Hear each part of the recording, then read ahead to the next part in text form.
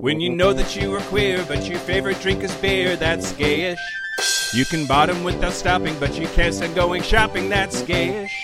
Oh, gayish, you're probably gayish. Well, life's just too short for narrow stereotypes, so it's gayish. We're also gayish. It's gayish with Mike and Kyle. Hello, everyone in the podcast universe. This is Gayish, the podcast that's as useful as a hedgehog in a condom factory. It's a pizza picture, doesn't it? That was submitted to the Podcast That contest by Instagram user Winter Rosie. So, hey, Winter Rosie, good job. What a weird opening sentence that I really loved. Message us with your info and we'll send you your winning sticker pack. Yeah, I'm Mike Johnson. I'm Kyle Getz. And we're here to bridge the gap between sexuality and actuality. And today... What would a hedgehog do in a condom factory? Poke holes in all of them? Roll around? Or maybe, like, adopt one and cuddle with it. Eat all of the coins? Oh, why are there coins in a condom factory? I don't know. Why is Sonic the Hedgehog a thing? Well, Sonic the Hedgehog is the specific hedgehog there? Yeah. All right. He's trying to practice safe sex practices. That's good for you, Sonic. Mm-hmm. Today we're going to talk about World War II. World War II, the feel-good topic I never would have picked on my own, but thank you, Mark Walcott, a Gap Bridger, for requesting this and making us look up history. Yeah, absolutely. But first, a quick correction. It's not that big of a deal, but I just want to throw it out there. I had said that I thought that Bogdanovich was involved with Cher's music, and no, they were involved in two different movies together. He was the shitty director that... Okay. Yeah. And he had nothing to do with music. She was in a movie. It did not go well. And yet, despite that, she signed up to do another movie with him later. Yeah. Okay. Cool. Also, at a certain level of Patreon, if you send in 100 words, I will read them. Mm-hmm. It is a underutilized benefit of our Patreon supporters. But we have 100 words this week. Ooh. Which I think it's more like 180 words, but whatever. I still kind of like it. Comes to us from Trent Bullock. Dear Mike, Kyle, and fucking And again, Dan. You're not reading the 100 words right now. You're reading the email containing 100 words, which is still very odd to me. Great. Deal with it, Kyle. First, you all rock, and I love the podcast. I wasn't a regular podcast listener before I found Gayish, but now I look forward to the new episodes every week, as well as the Patreon bonuses. They are a highlight and always bring a smile to my face, even when I am down in the dumps, which brings me to write my 100 words. To put it short and bluntly, October 2021 was a hard month, and not the good kind of hard. I had my heart broken, which of course happens to most everyone. It has even happened to me before, but for whatever reason, I felt like this time it was particularly difficult to get over. In the aftermath, I began writing a letter to the heartbreaker because I did some reading and somewhere came across that as an idea that might help bring myself some closure. But I never finished it, mostly out of laziness. But in part because I realized maybe he wasn't the one I needed to be writing to. Maybe it was myself that needed the love, words of affirmation, and outpouring of feelings that I was considering sending to someone who didn't have those same feelings for me. So here below is my 100 words. I know these beginning paragraphs put me well above the limit, but if you feel so moved, feel free to read everything on air. And also please excuse any cliches I put in here. I'm a scientist, not a poet. A love letter to myself. What is a scientist but a poet of the chemicals? Yeah. I am a poet, by the way, so I would know. Oh, man. A poet, and you do know it. That's great. Yeah. A love letter to myself. Dear Trent, first, be honest. October 2021 sucked, but also recognize the facts. Despite that suckage, you made it through. Being alive is hard. Relationships are hard. Graduate school is hard. But despite all that, you survived and even learned some things about yourself along the way. 1, you are strong and resilient. When you put your mind to it, you're a tour de force, the likes of which little can stand in the way. 2, you are young and patient. The right things and people in your life will come along in the just right way. 3, you are brave. You put yourself out there and let others know how you feel. It has not killed you. You've been hurt, even for a while on some occasions, but you can be vulnerable, and that is a brave and radical thing. Life will continue to try you in new and interesting ways, but you have survived and even thrived through everything it has thrown at you so far. Keep your head up and keep trying, even if that effort looks different each day. Sincerely, T. Oh, Yeah. I think that's very well written. Yeah. And yeah. Don't sound like a scientist at all. Yeah, which sounds like a compliment, Mike, that you're trying to give. But yeah, I like the technique, writing a love letter to yourself. I think that's lovely. yeah. That's and that's like a nice shift from originally thinking of like writing to your ex to being like, you know what? No, I'm not the like that ex does not deserve that energy right now. I'm the one who deserves the energy. Yeah. I like that thought process too. Absolutely. Well, that's the 100 words for this week, and we did feedback and corrections, so News? now the news. Shut your mouth hole. It's time for your ear holes. News. News the first. The United States Navy has launched a ship named after Harvey Milk. Yeah, on theme today. Wow. Yeah. Yep. Yeah. The Navy, the gayest branch of the military, is officially Continues christened. that tradition. Is officially christened and launched the USNS Harvey Milk. So if you don't know about Milk, we've talked about him on the show before, but like Harvey Milk is a big deal in gay rights. He was the first openly gay man in U.S. history to be elected to public office in 1977. He was elected to the San Francisco Board of City Supervisors, and then tragically, a year later, he was assassinated by Dan White, another city supervisor who had lost his job. He pled the Twinkie defense. You know, we've talked That about was on Patreon where Dan Oh. detailed the Twinkie defense. Oh, well. But something I did not know or realize is that not only is he this massive character in LGBT history, in the 50s, he was in the Navy. He was a diving officer on a submarine rescue ship during the Korean War and reached the grade of junior grade lieutenant.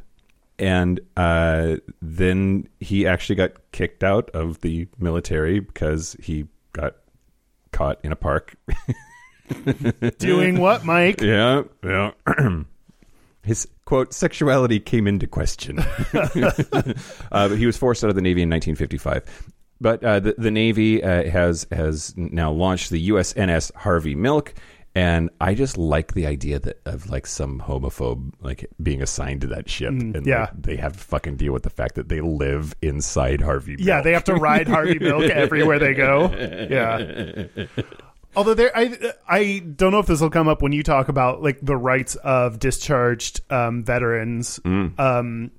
I don't know like where it's at right now, but there's so many things that are like cool, like recognition and publicity and names are that's important, but also like, hey, have you gone back and updated all the people that were discharged from the military and gave them honorable discharge and make sure they're getting their like VA benefits? Like, you know, Yeah. some of those like things that happen are a lot in name to like quell actual work they could be doing to fix shit. And Yeah, no, for sure. And you wonder how much of that has to do with money, right? Like it's easy to say we forgive you. yeah, and like paint a different name on a ship than you planned is very easy, but yeah.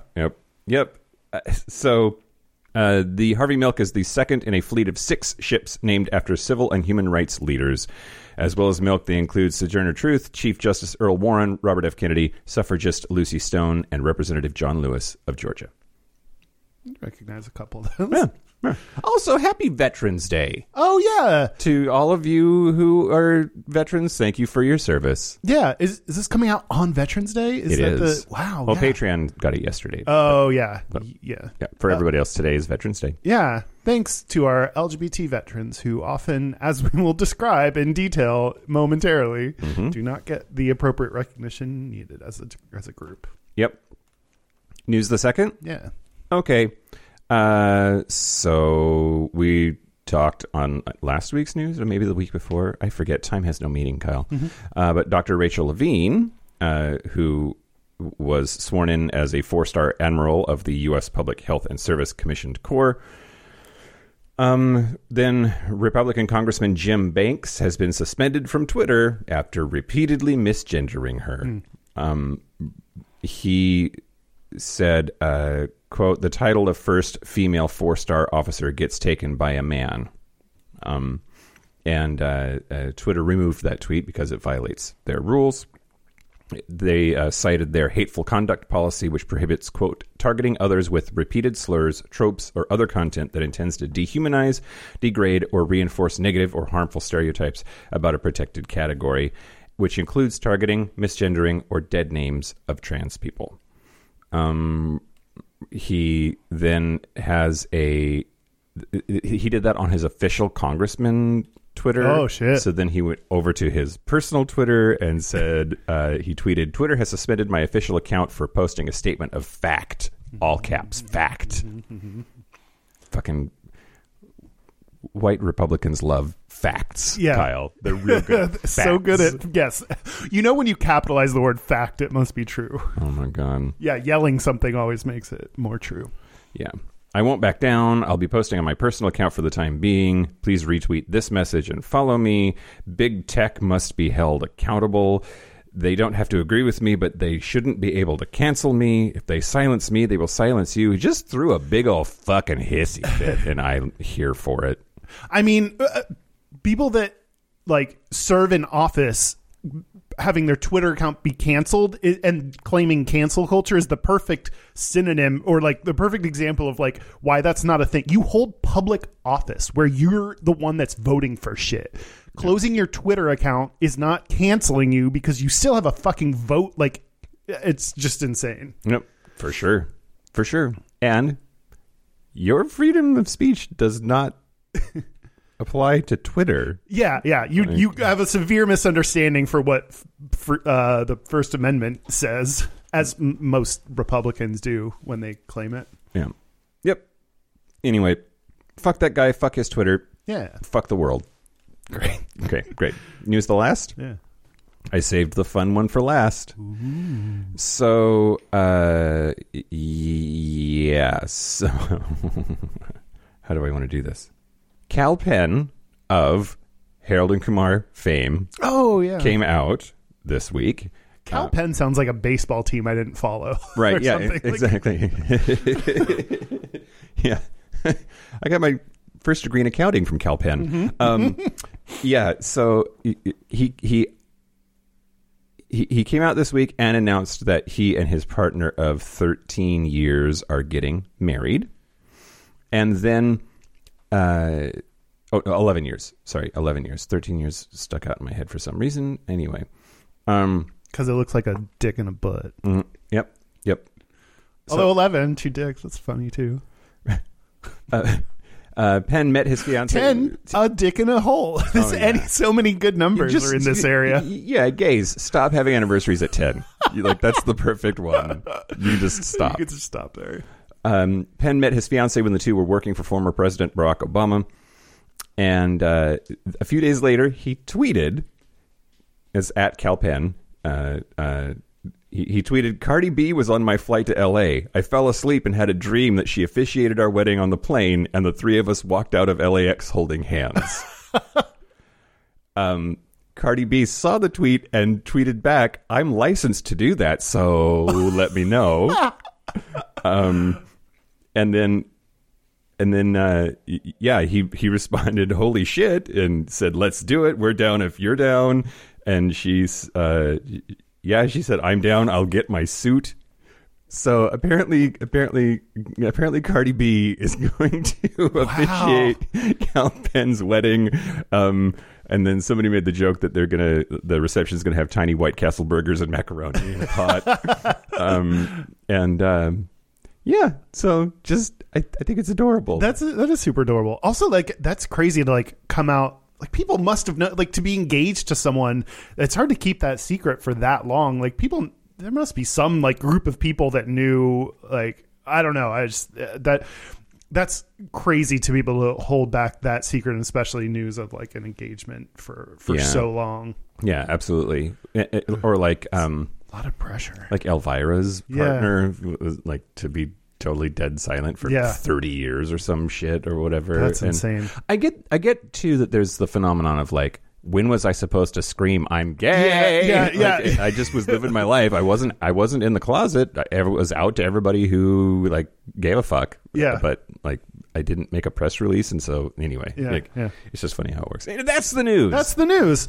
Well, speaking of people who are, I'm going to assume, have made several press releases about being gay, are the following Patreon members. We have a bunch to get through, so hang in there. First is Guy in a polo shirt. Okay. That's birth name, presumably. There's Winter B. Winter B. Yeah. Oh, Cardi B's brother. Cardi B's brother. He's very cold. James Dunn. Richard Finger. I'm sure he's heard it all. And Keith MacDonald. So thank you to all our new Patreon members. You can become a Patreon member by going to patreon.com/gayishpodcast. Among things that we do that with money we get there, it's able to support us. Like we recently traveled to Yakima to both like speak at their Pride and perform there. We pay Dan's salary with that money. We buy equipment. So we do a lot of great things and really appreciate your support. We absolutely appreciate your support. And we're getting close to like thinking we can probably bankroll a tour. It's just a question of when to do that and COVID responsibility and chances that y'all would actually show up, shit like that. Yeah, we had originally set a goal of $3,000 a month to do some kind of tour. So, yeah.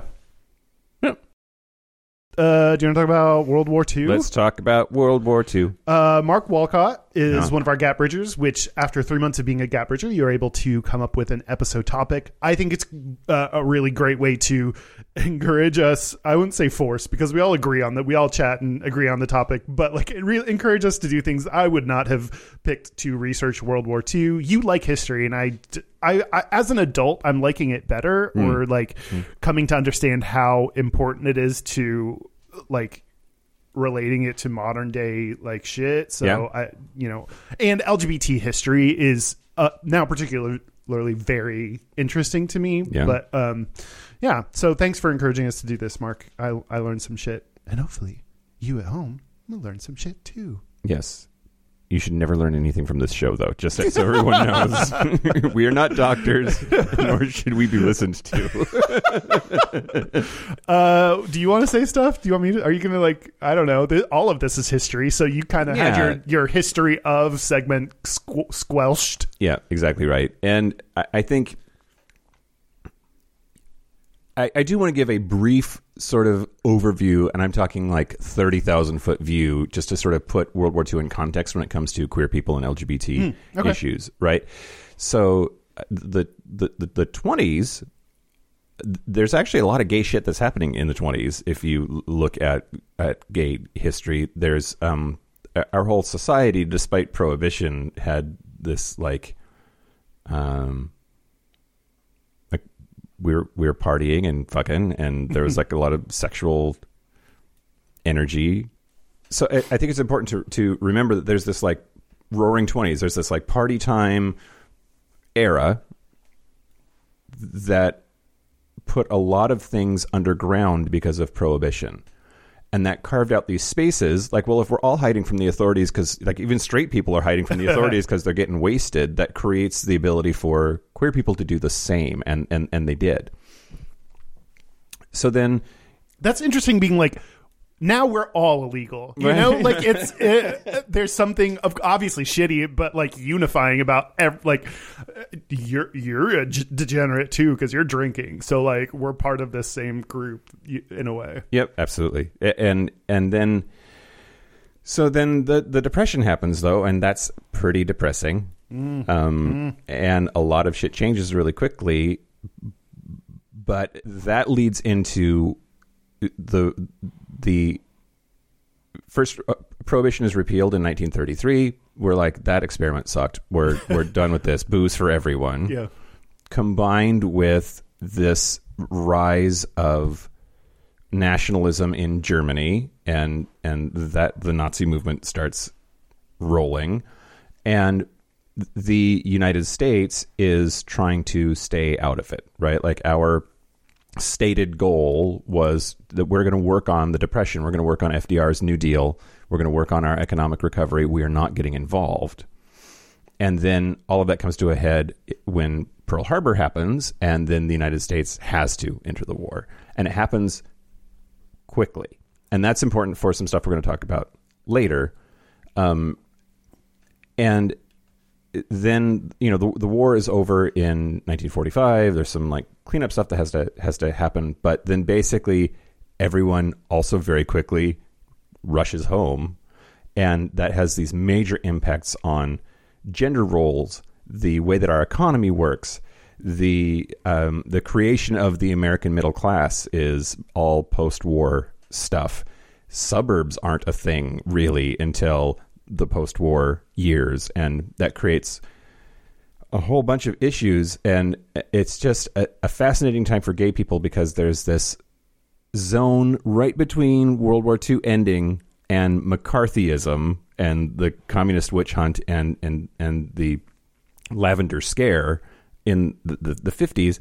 That's actually kind of interesting and okay for gay people. There's like gay? yeah. There's this little period of time there, and this is something else that Mark wanted us to talk about. It also impacts then the gay ghettos or the gayborhoods or whatever you want to call it. These gay districts start to pop up in especially coastal cities. Anyway, that's broad brush strokes, sort of what we're in. I think it's important to recognize like all of these things that are these big major events ultimately affect queer people also. Yeah.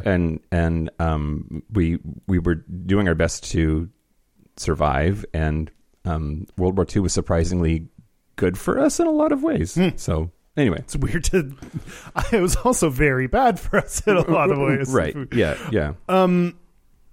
Should I maybe I can talk about Hitler's frenemy, Ernst Röhm? Okay.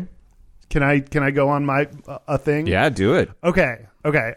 This will also tell you a little bit about the kind of chronicling Hitler, the rise of Hitler, World War II, from a little bit of a gay lens. But so Ernst Röhm, there are a lot of German words in here that I'm not going to say right, and I'm pretty indifferent towards your feelings about that. But he was born in 1887 in Munich.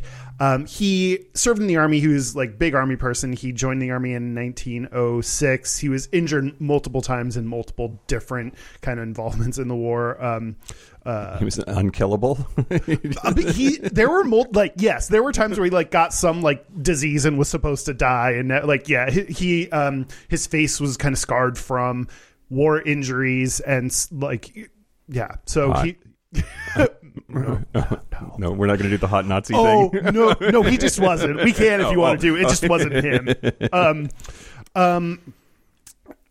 So eventually he just basically was kind of stuck to death duty. He was, after World War I, he was angered by the Treaty of Versailles that limited the German military to no more than 100,000 people. He believed in a very strong Germany, which that's ominous, once you know what happens, like that's in 1919 he was frustrated by both the political parties in Germany, so he joined a third, which was the German Workers' Party. Okay. Which was totally fine and nothing bad happened. Hitler joined the army around that party around the same time. They became friends. Eventually the main ruling party started. There's a whole ton of shit that I'm going to leave out because it's impossible to talk about all this in not a book form. But as part of the weakening main ruling party, Hitler and Röhm and this other dude started to plan a revolution, which is known as the Beer Hall Putsch. That sounds weirdly fun. Well, it depends on which it's I want to do a beer hall pooch. Come on.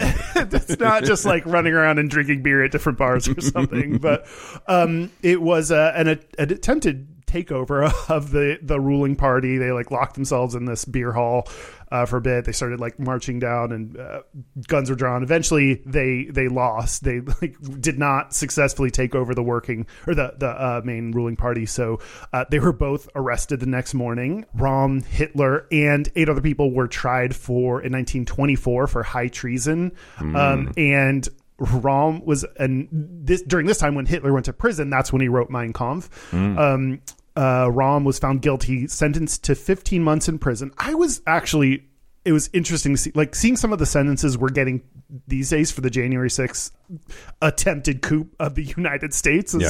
Not many news outlets as they should be calling it, but don't. This person gets 6 months in prison for this, and you're like, really? That's the punishment for like trying to overthrow the U.S. Capitol? Here, Röhm was found guilty and sentenced to 15 months in prison. That's the punishment, I guess, for high treason. And the sentence was suspended, and he was placed on probation. No. Okay. Bad. Don't do that. Yeah. Don't overthrow the government. And then they were like, sat him in timeout for a little bit. Yeah. Maybe he's into that. Maybe he's got some subby stuff happening. No, he was very dummy. He like super masculine. Thought that like masculinity was like, war and strength and power and whatever. Röhm was sent to Bolivia or went to Bolivia in 1928. Joined the military there. The political party he was in, which would eventually become the Nazis, weren't doing great. Weren't taking over, but Hitler requested him to come back. He went there, and then in 1928, Hitler requested for him to come back.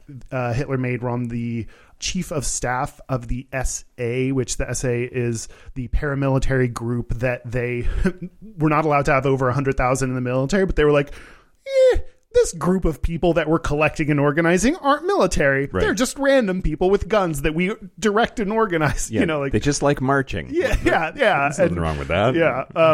So he became the person that oversaw that group. Hitler put him as the person to oversee them. So he's the chief of staff. He during 1931, that same year, a leftist newspaper outed him as gay.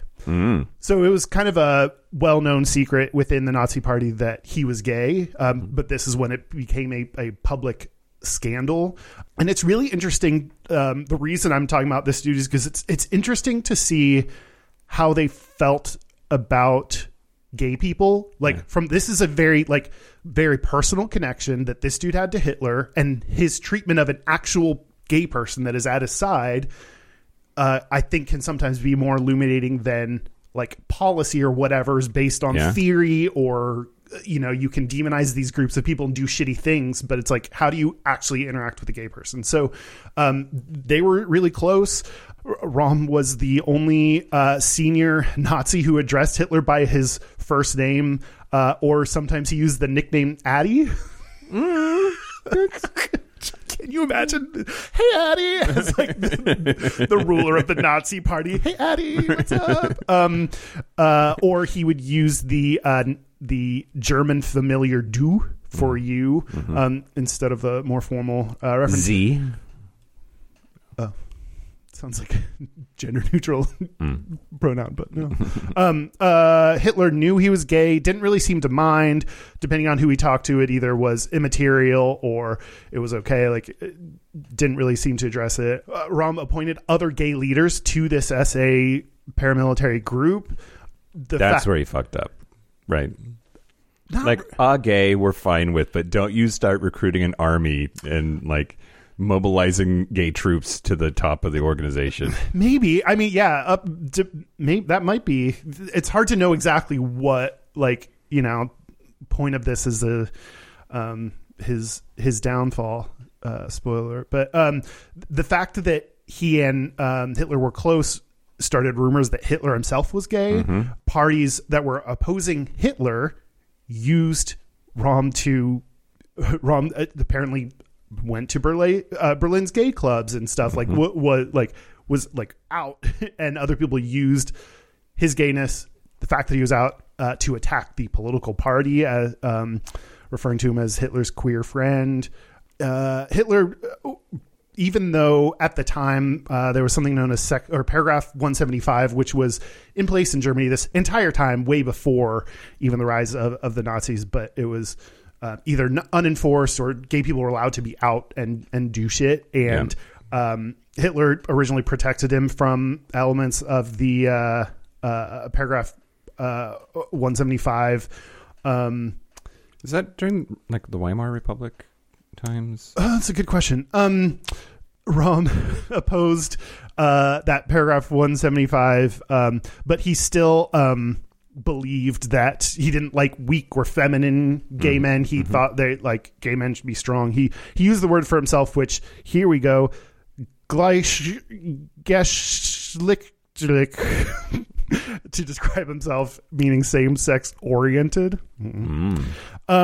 So Hitler, in spite of attacks against Hitler's gay friend Romm, Hitler still rose to national power in 1933. At the same time, in June 1933, Hitler named him as Reichsleiter, the second highest political rank in the Nazi party, still overseeing this paramilitary group. Also 1933, though, is the a turning point that a lot of articles I read pointed to as when they started cracking down on gay shit in Germany.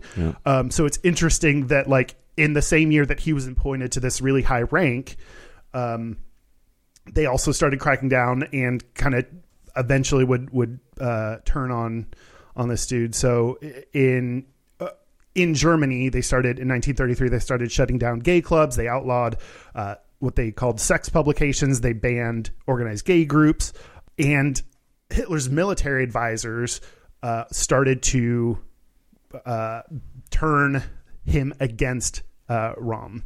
So there were other people that were in charge, like Himmler was the SS commander, which is another kind of paramilitary group within the Nazis. They were basically Romm had this very like strong vision of like the SA needs to take over everything, and Hitler was like no. So they had, I think part of it was this like political disagreement on the military and how the military should be involved, and his advisors saying like he's going to try to take over and he's going to try to like oust you. And so in 1934, Hitler personally arrested Romm and told him he could either kill himself or he would kill him. And Romm said he would not kill himself.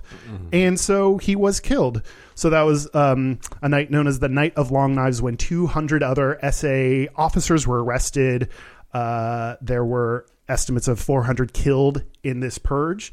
Apparently that there's a lot of stuff that was like, I bet I learned that one point in time. But it was this big purge of rivals or potential rivals. And Romm was one of the people that, you know, other advisors to Hitler had said like he's dangerous. And so he killed his longtime friend. He then used, in spite of not really caring before, he used Romm's homosexuality as a justification when other SA, he's like, this dude was like the leader of the SA. So to like kind of explain to SA members why he used homosexuality as the excuse. And interestingly, Himmler, the dude who led the SS, this other group that was encouraging Hitler to like get rid of this guy, Himmler initially supported Romm, saying that the charges of homosexuality were manufactured by Jews.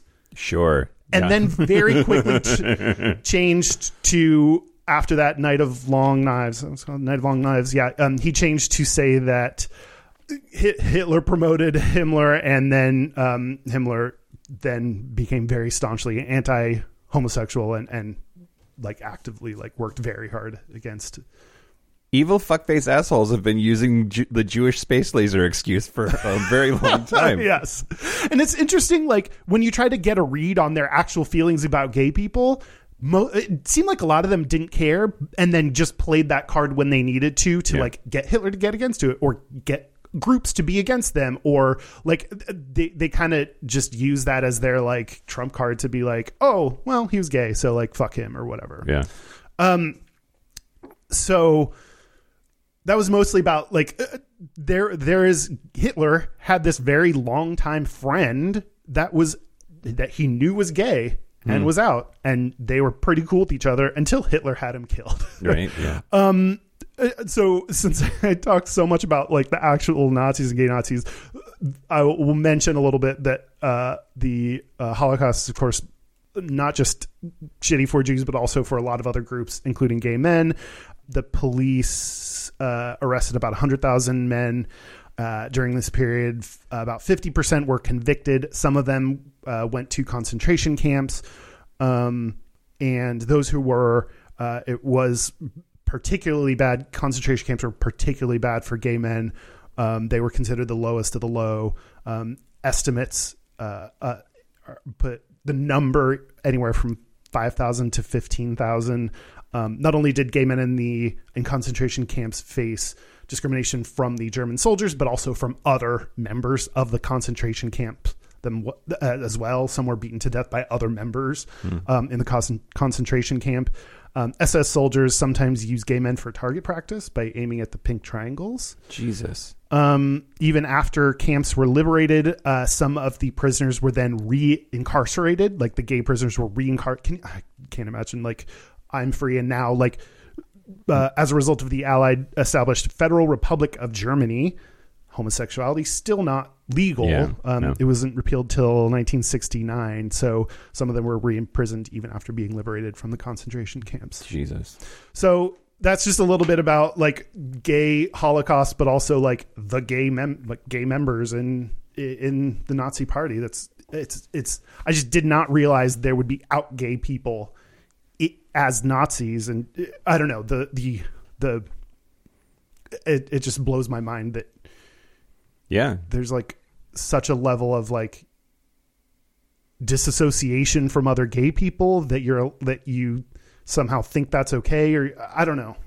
Yeah, well, in talking about like the Roaring '20s and how like we were like kind of out more, right? Like the Weimar Republic, I know, had like that had a lot to do with, it was more or less permissive about LGBT stuff, and so you end up with like gay bars in Berlin and gay magazines, and a bunch of stuff happens in the 20s. We took a big old step back because World War II. Yeah. And it sounds like 1933 seems like the year it's like really like went to shit for gay people in Germany. And that was partially noted by the killing of this dude. There's throughout human history, there are lots and lots of societies that were okay with you being gay as long as you were totes mask and still procreated. Like as long as you were getting that good jizz working, you were okay. And I was reading some stuff this afternoon that like there were definitely overtones of that in Nazi Germany, and the white supremacy of like they're the master race, the Aryan race is superior, and the blonde-haired, blue-eyed genes, like the sin of being gay was not making more Germans. And it's funny because this Rom, he was sort of writing that line, right? Yeah. Like he's the totes mask. Yeah. In the war, like support the military, wants a giant military presence. And yeah, it seemed like he, for a while was more of an asset to Hitler than a detriment until Hitler's allies convinced him otherwise. But it seems like if you have some kind of military or veteran status, that helps straight people feel better about you as being gay, like being more masculine. There are a lot of things that help straight people feel good about you. You're describing some of them, but if you have a military background, if you are more masculine presenting, if you're religious, like there are all these things that help you, make being gay count against you a little bit less, or let people put up with you as being gay. Like, yeah. Is it a good segue? It's a good segue. Here we go. this that we're talking about actually. Oh, sorry. I got a lot of that info from allthat'sinteresting.com. So thank you to them. Thank you to them. Okay. Well, so I found this really interesting blog post on BluxomStreetPost.com. Anyway, talking about how the Castro became the Castro in San Francisco. Ooh. And how it's an argument can be made that it's a direct result of World War II and the stuff that happened during that era that made the Castro happen. And so San Francisco already sort of had this like city of tolerance type of a reputation. Oh, I need to back up, first of all. A lot of gay shit happens during World War II in the military. And the thinking behind it goes, for the first time ever, you're putting dudes around a fuckload of other dudes. Yeah. And sending them somewhere together. And there are a lot of gay things that happen just because gay people find each other. Mm-hmm. And that was a context in which gay people could find each other. Yeah. Yeah. And the realization that you're not alone, like how else there's such limited ways to have that happen in those times, other than like you get a giant group of military dudes together, put them together for extended periods of time. Like that's one way to find each other. Yep. And then stuff happens. But so there's a, like, once the cat is out of the bag, it's out of the bag effect. There are a lot of people that are like, oh, I can't go back to, like, sure, war sucks, but when the war is over, I'm not going back to fucking Iowa to be not gay. Yeah. Right? And some of them couldn't because they were discharged with a like piece of paper that was like, I was going to talk, maybe, I don't know if I'll talk more about that, but. Oh well, I'm going to talk about it right now. Oh, great. Cool. So there are all of these port cities, especially, that have this sort of gay renaissance that happens at the end of World War II because all of these sailors and air servicemen, they're not going back to fucking Iowa. What do? They stay in the port city that launched their military career. So San Diego, San Francisco, to a lesser extent, Seattle. You have similar situations happen on the East Coast, and San Francisco San Francisco fits that whole thing, right? And as the war was ending, a lot of gays were moving back to San Francisco because they had known it as a city that was fairly tolerant. They'd had a good experience there, and it wasn't going back home to fucking Iowa. Mm-hmm. There's this place called Treasure Island, which I think is just a funny thing to say, but it's in San Francisco Bay, and it became a major embarkation and naval training center. So there are lots of servicemen and women that came to San Francisco on their way to and from Pacific battlefronts like Japan. And so Treasure Island sort of became this, like, that's where their career was launched, and then that's where they came back to. Also, the 40s were when we really started to crack down on gays in the military. We were dishonorably discharging people solely on the basis of their sexual orientation.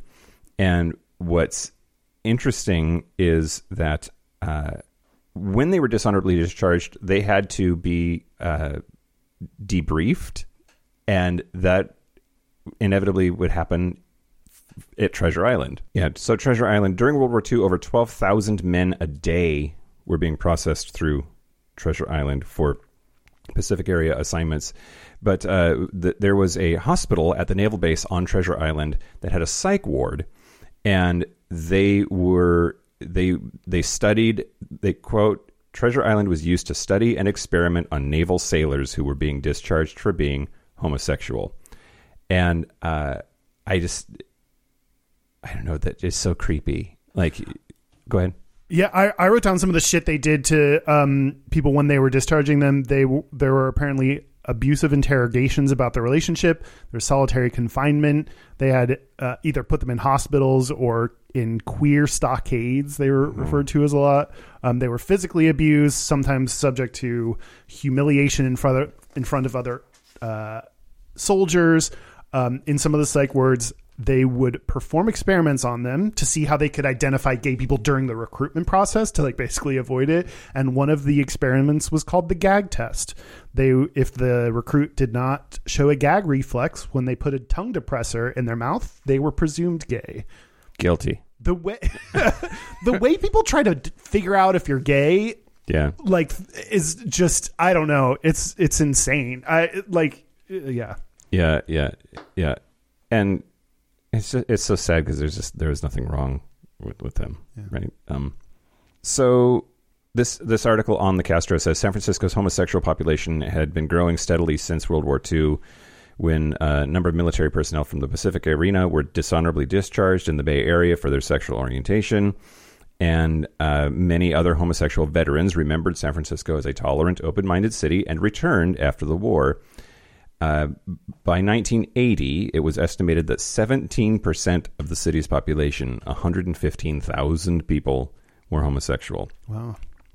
And so there's this other thing that happens in a lot of places, not just San Francisco, where the 1950s roll around and there's all of this prosperity and growth and fucking babies popping out left and right, the baby boomer generation. And part of the migration pattern during World War II, a lot of people moved from the South, particularly African Americans, and settled in northern cities.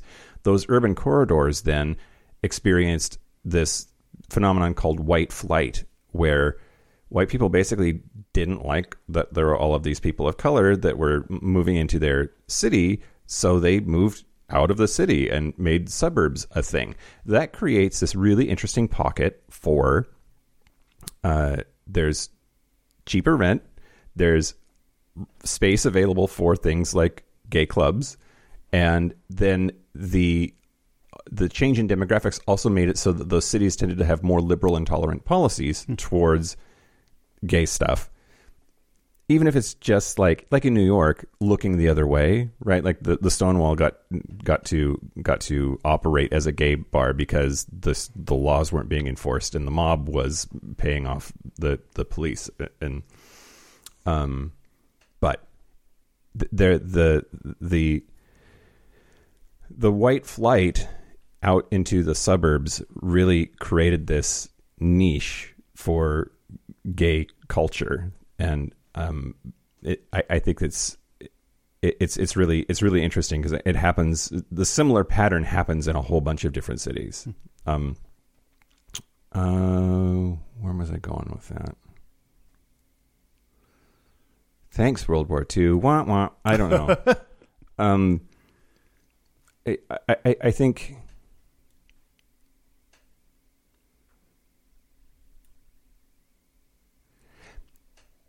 things wax and wane, right? Like there's the 1890s where like there's a little bit of time there when like gay stuff was kind of okay, and there's the 20s, and the Roaring 20s have this period of time where gay stuff is okay. World War II and just after World War II, there's a similar sort of like gay renaissance that happens, at least in this country. And we have a lot of neighborhoods that the seeds of them start germinating in post World War II because of all of these changes that are happening. Yeah.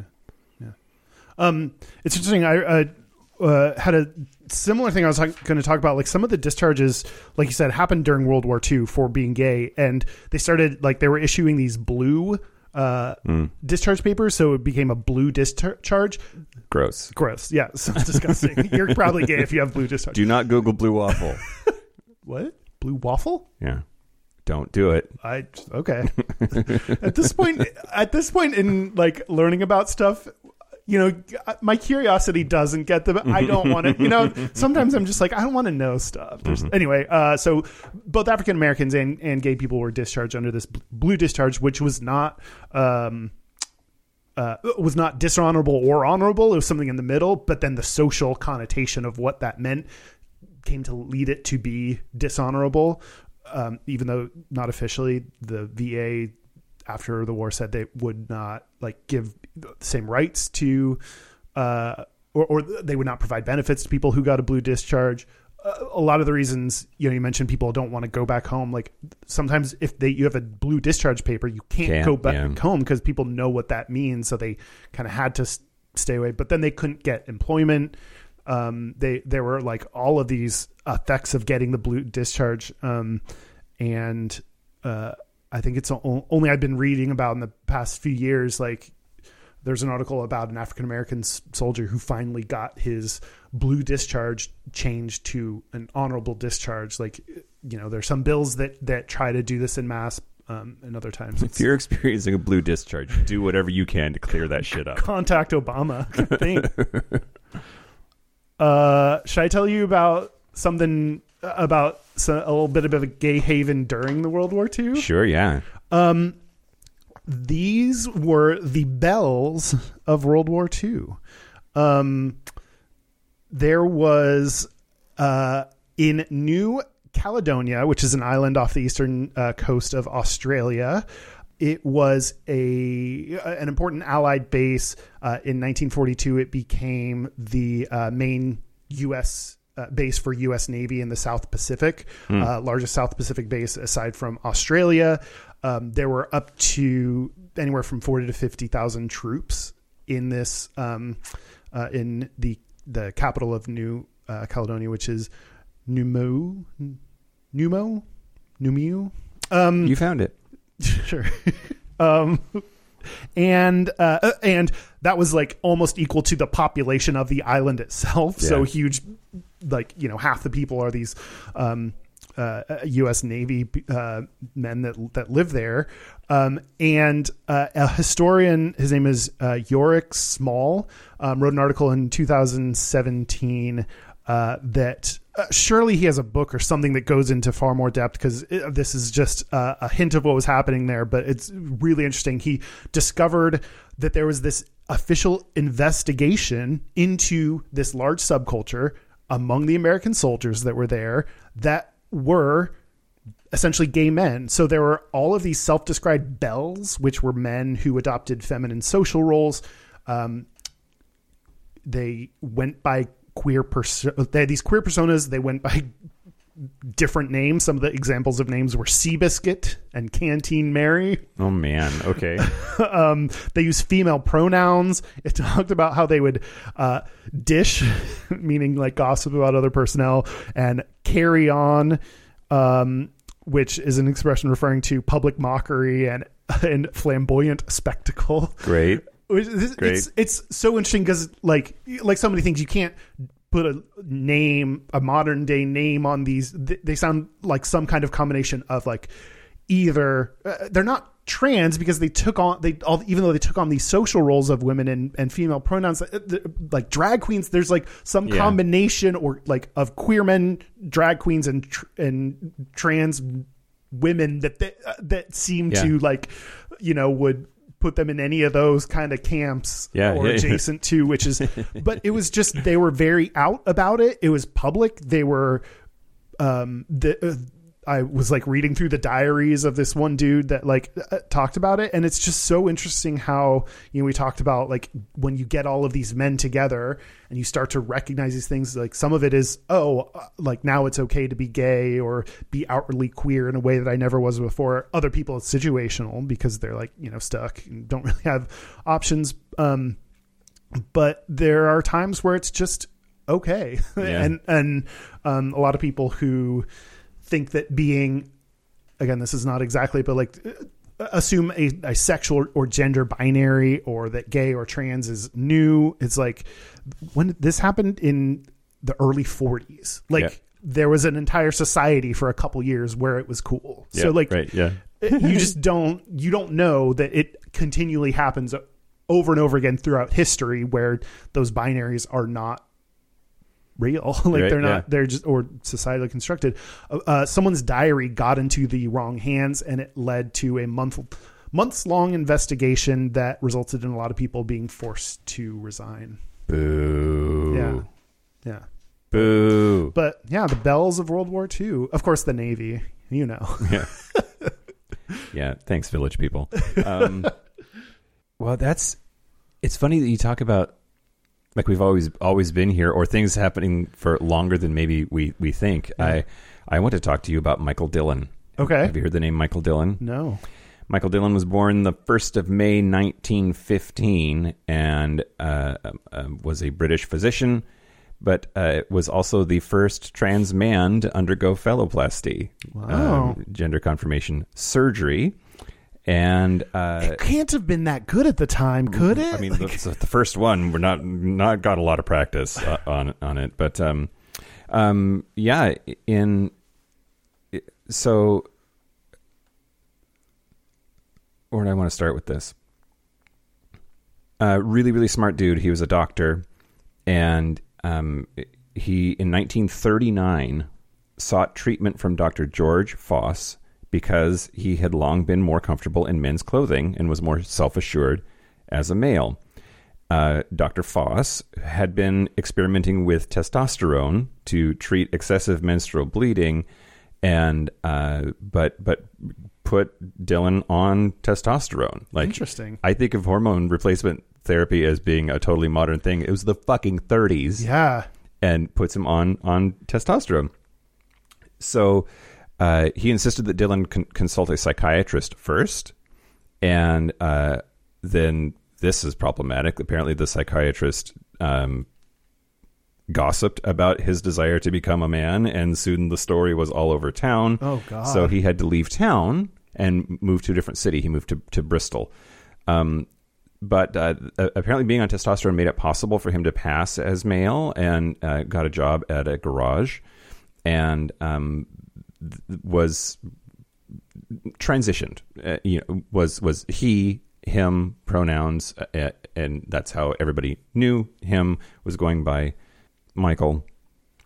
Anyway, so he suffered from hypoglycemia and had like these phases of low blood sugar, and twice fell down and hit his head because of this low blood sugar thing. And the second time, he was in the Royal Infirmary recovering, and happened to come to the attention of one of the world's few practitioners of plastic surgery. His name was Dr. Harold Gillies, and he performed a double mastectomy and provided Dillon with a doctor's note that enabled him to legally change his birth certificate. Wow, you could do that via doctor's note? Because there were no like laws against it, probably, right? Like, I wonder if like its lack of public awareness benefited him at that time, because it's like some person working at the birth certificate office gets like a doctor that says like male, and you're like, oh, okay. Oh. Like, well, so we fixed it. The doctor said so. Yeah. So Gillies had done some penis reconstructions for soldiers that were injured in the war. And had also done some surgery on intersex people with ambiguous genitalia, and was willing to perform a phalloplasty, but not immediately. He had so many wounded soldiers from World War II that he was booked solid and just couldn't get to Dillon. So in 1945, Dillon enrolled in medical school at Trinity College in Dublin under his new legal name, Lawrence Michael Dillon. And he lied to the registrar he had his records altered to show that he'd graduated from an all-male school called Brazen Rose instead of the Women's College at St. Anne's. And so then Dr. Gillies performed at least 13 surgeries on him between 1946 and 1949. And a couple of interesting things. He officially diagnosed Dillon with acute hypospadias, which is actually a problem with penis formation. So he diagnosed him with having penis issues when the whole point was they were trying to make a penis. Interesting. Right? And the other thing is, despite the fact that he never went to the war, he blamed war injuries and used war injuries as an excuse to take some of these surgeries. Yeah. So, like, World War II's happening. I'll pretend, that's what's going on. Throw you into the same,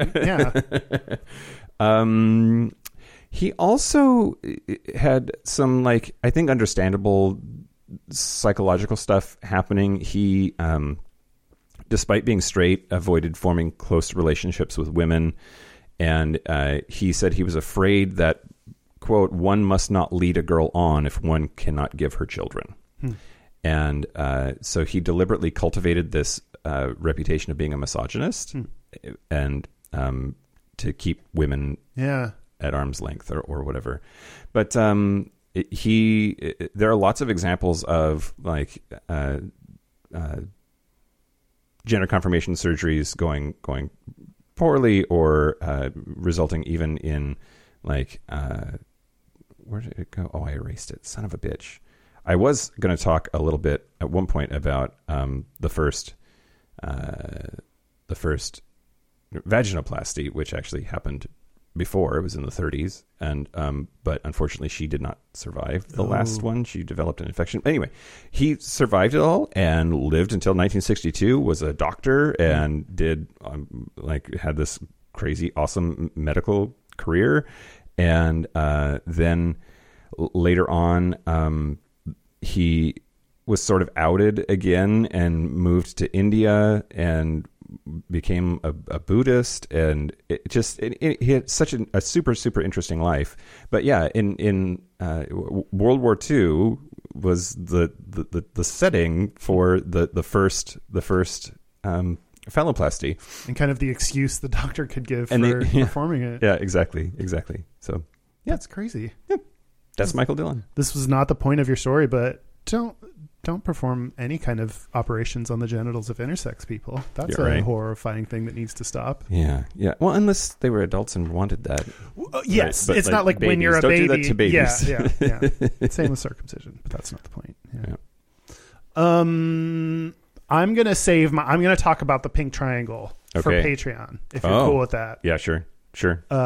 So that's all I have. Do you have anything else? We didn't talk about Alan Turing yet, which like there's so much shit about. Everyone's like kind of rediscovering Alan Turing within the past like 5 years or so. You can probably go somewhere else to find out about him. He was gay. Yeah, he was gay. He was important for World War II. I mean, World War II, we're talking about like it's this massive amount of time. It's this massive amount of political stuff that's happening. Like there's so much happening in the culture. We can't cover it in an hour. Right? Then again, not as much time as Cher. So right, that's true. That's true. Cher did last a lot longer. I guess we did it. You seem to not know if you have any more segments or not. There's just so many other directions that we could go, right? Like there's a lot that we could still talk about, but like we just gave a taste. Well, you get a little nibble of gays in World War II. Yeah, what's most interesting to me is the conflict of how horrifying it is, especially for gay people and queer people in Germany as a part of the Holocaust. How this kicked off a lot of the military, especially in the U.S., like hatred of gay people in the military, but also how important and unifying it was for gay people. It's a very weird kind of to have both things happen at the same time, like to bring gay people together in this unique way that then created some of these gayborhoods or allowed people to see each other for the first time or decide to be or be forced to be out for the first time. It's It's a very weird, I don't know, World War II. I did not realize how important World War II was for gay history, other than like, I knew about like the Holocaust, like specifically, and even people like I just told my parents for the first time that like gay people were amongst those like put in concentration camps. So like some people don't even know that kind of basic piece, but like even beyond that, I did not realize the importance of World War II for gay people in the U.S. Yeah, me neither. So thanks, Mark. Yeah, thanks for getting to do a topic I probably would not have signed up for otherwise, and yeah, super interesting. Pink triangles at the break. Okay, should we take a break? Let's take a break. And invade Normandy or something. Poland? I don't know. Poland. Yeah, let's invade Poland. Pole land. Ooh, I'll land my pole. Jesus. This is the part where Mike and Kyle So are we back? We're back. We're back. Before we do our gays and straightas, Okay, before. I want to do a couple program notes. Great. One, if you saw, we did a little giveaway after Dan's Patreon segment about chastity. He tagged the maker, CBX, of chastity products that, and then they got back to him and were like, hey, we'll give some chastity shit to your audience. So we had a little contest on Patreon. Anyone who was a $10 and up person and submitted a reason they wanted it. Announcing the winner, drum roll please, Denzel Boileau. Hooray, Denzel. Denzel, congrats, you are the winner of a gold chastity device from CBX. So Body like Arnold with a Denzel face. Now that's got to go on the... I don't know what that means. Okay, I'll explain it to you later. Okay. Do I have to be there when you do? So congrats, Denzel. So shoot us a message somewhere and give us your address so we can get it over to you. Yeah. One other thing, after a lot of trying to get my documentary out there, a lot of rejections and difficulty, or I guess Gayish Media is going to release it ourselves. So Yeah, we is. the first weekend of December, so December 3rd is when that's coming out. It's called For Attention. And yeah, we'll have more details on it, but just wanted to let everyone know that. Yeah, it's on the horizon. Somebody had asked during the Q&A episode too, and we didn't quite get around to that one. Yeah. So yeah, it's exciting stuff. Yeah. Exciting it's such a weird thing to like chronicle a personal documentary dealing with depression and self-harm is like a very difficult thing to get excited about. Yep. But also it is, I don't know. Yeah. I've been working on that I had worked on that for forever. So it'll be nice to, I don't know, have more than just a few people see it. Yeah, for sure. Hopefully. Yeah. Get ready. Hold on to your butts, kids. It's coming. Hold on to your butts. Gayest and straightest? Well, no, our website is gayishpodcast.com. Oh, right. That whole thing. Our social media, we're at Gayish Podcast on Instagram, YouTube, Facebook, Twitter, other stuff. Our hotline, you can send us text messages or leave us voicemails, is 5855-GAYISH. That's 585-542-9474. Standard rate supply. Our email is gayishpodcast@gmail.com. And our physical mailing address is Post Office Box 19882, Seattle, Washington, 98109.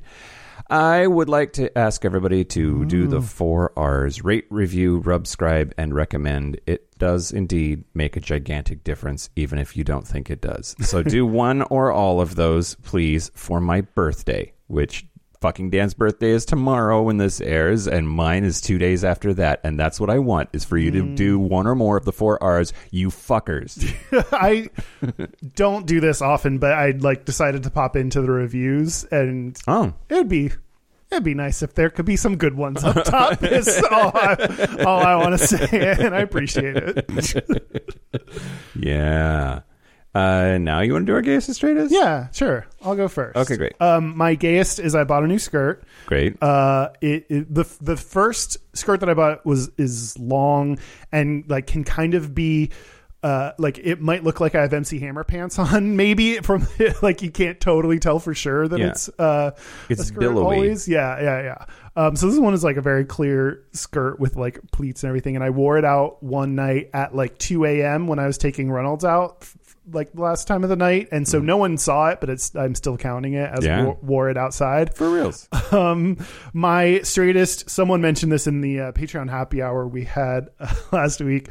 Someone mentioned, we were talking about Lady Gaga and her acting, and I referred to A Star Is Born as that singing movie, and so I forget who, so you can let me know in the comments, mentioned that should be your gay or your straightest thing, is calling it that singing movie.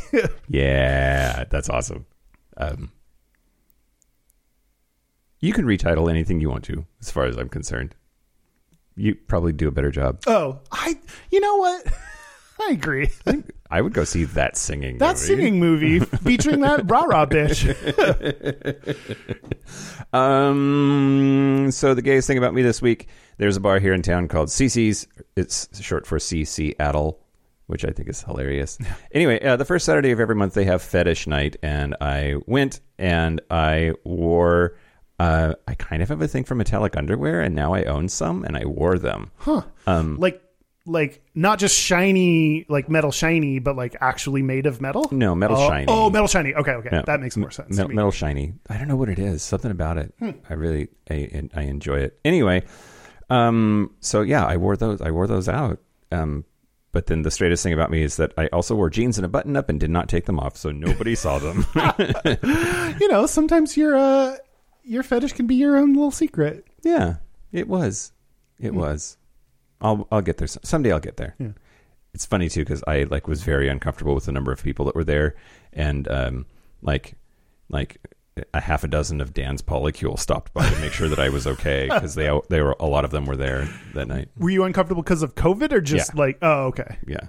I've been to fetish night pre-pandemic times many times. I know what to expect in terms of like pup hoods and adult baby diaper lovers and people are going to get hung from the ceiling and flogged. I'm prepared for all of that. It was just the sheer number of people that were there was a lot to handle. Yeah. Cece's fetish night is a good source of your gayest things, though. That's a solid flow of gay stuff. Absolutely. Yeah. Solid flow of blue discharge. That is it. Okay. A special thank you to all of the World War II veterans, gay or not. Sure. Wow. I didn't think we cared about the non-gay, but especially the gay ones. Yeah. And thank you to Mark Walcott for requesting this episode topic. Hope we did it. Hope you were okay with it. And thank you to fucking Dan for not being here but coming back next week. Yeah, fucking Dan has been on assignment out in Palm Springs. There's probably some content that's going to come out of that trip to Palm Springs. Sure there is. I also want to thank our super gap bridgers, Josh Copeland, Forrest Nail, Patrick Martin, Anonymous, James Barrow, Explosive Lasagna, Christopher Farrell, Jamie Pugh, Kevin Henderson, Tipsy McStumbles, Donald Linsky, Dusty B, Thomas B, Dusty Sands, A.E. Coleman, yay, Chris Cacciatorian, Jerome York, and Cian and Javi. That is it. This has been Gayish from the Chris Cacciatorian Studios. I'm Mike Johnson. I'm Kyle Getz. Until next week, be butch, be fabulous, be you. Goodbye. Bye.